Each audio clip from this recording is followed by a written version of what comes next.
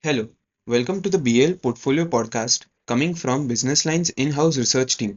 At BL Research Bureau, we slice and dice stocks, mutual funds, insurance, and other financial products, as well as give you sound ideas to make your money.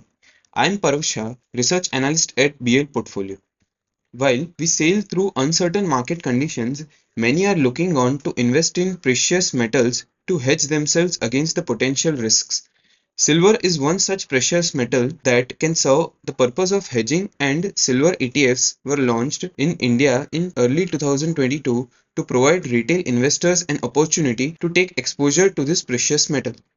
Interestingly, the recent data from the Silver Institute shows that the demand for silver was strong in 2021, but despite that, prices have come under pressure. In this podcast, we try to understand the reasons for the same and how prices can behave going ahead.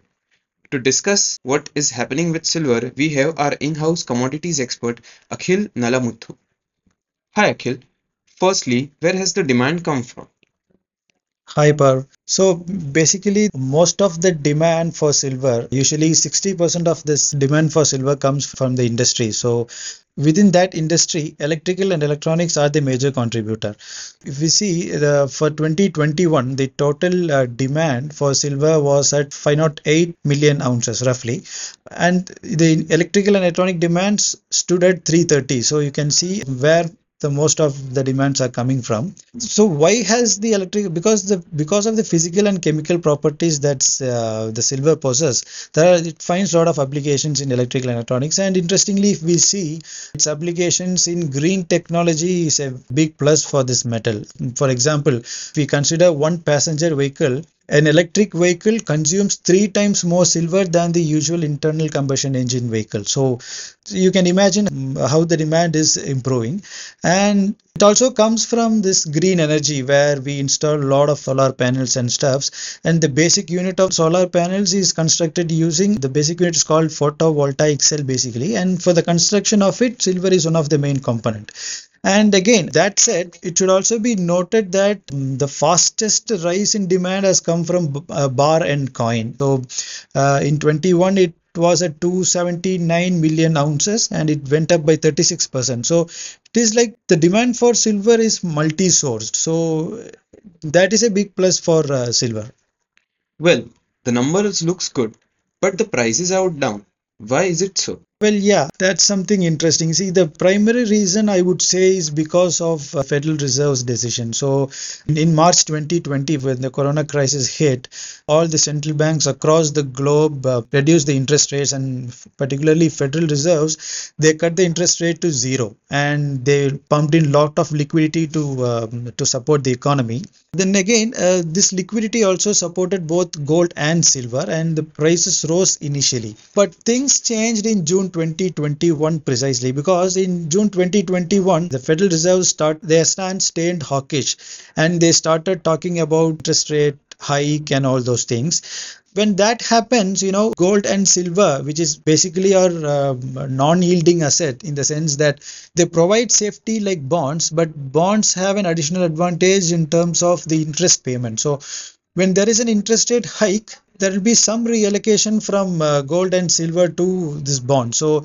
that had an impact, and that's why the prices went down in the second half of 2021, and it has not really recovered from that.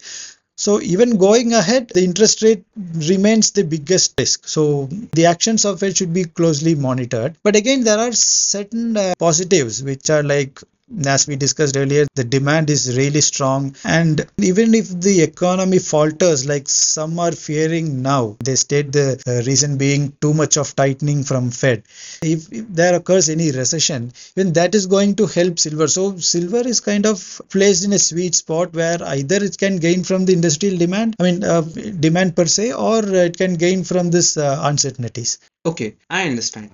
We all know that silver is seen as a precious metal like gold, but it is more volatile. So one will always be better off investing in gold rather than silver.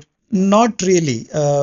See, yeah, of course, if you see the long-term returns, gold's return are better. If you see the last 20 years annualized return, gold's is at 9.2 percentage and silver is almost 8, but around 7.9.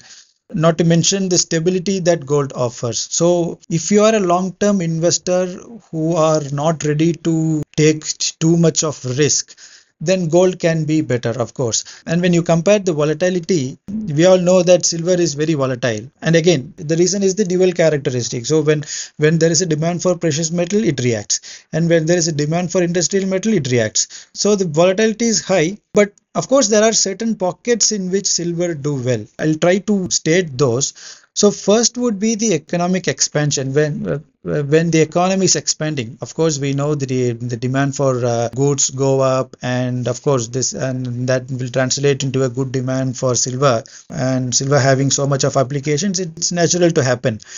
And another time is post crash. I mean, like if you see what happened after market fell in COVID crisis and in 2008. So after market fell, there was a recovery. We all know that. So during that recovery phase, silver has done better than gold. So one is expansion phase, the other one is the recovery post any crisis. So these two scenarios are best suited for silver. And also like to mention about this gold silver ratio. Cannot be considered as a only tool, but it can really come handy to know what the future holds for gold and silver. So if you see the gold and silver ratio now, it is at 83, 84 levels. Historically, the ratio has fluctuated between 45 and 85. So we can see that it is at the top end of the range.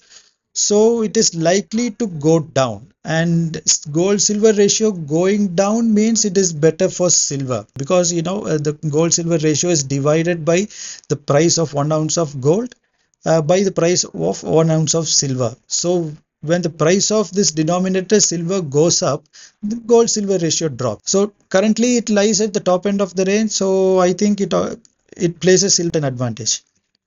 Oh, that's interesting. So, what would be your outlook for silver? I'm quite positive in the long term, in the sense that if we see the recent price action, it has largely been consolidating in a broad range, technically speaking. So it was broadly between $22 and $28. So typical technical analyst would say that until either of these levels are broken, we are not sure of the direction, and that is true. So in the near term, we are not sure how it can react. Maybe can go down from the current levels to maybe $18, $19, but not below that, because that is a really, really strong support. And we also saw that fundamentally it is placed in a good position. Even if it drops to $18, $19, we can see a lot of buying coming in. So in the next 1 year, I would see silver rallying to probably $35 an ounce. If that is broken because of some market or some unexpected market conditions which favor silver, it can even go to $42. So that would be by way broad. I'm bullish on silver now. Alright. Thanks, Akhil. That's it from us for this week. Stay tuned for further podcasts and actionable advice from us at BL Portfolio.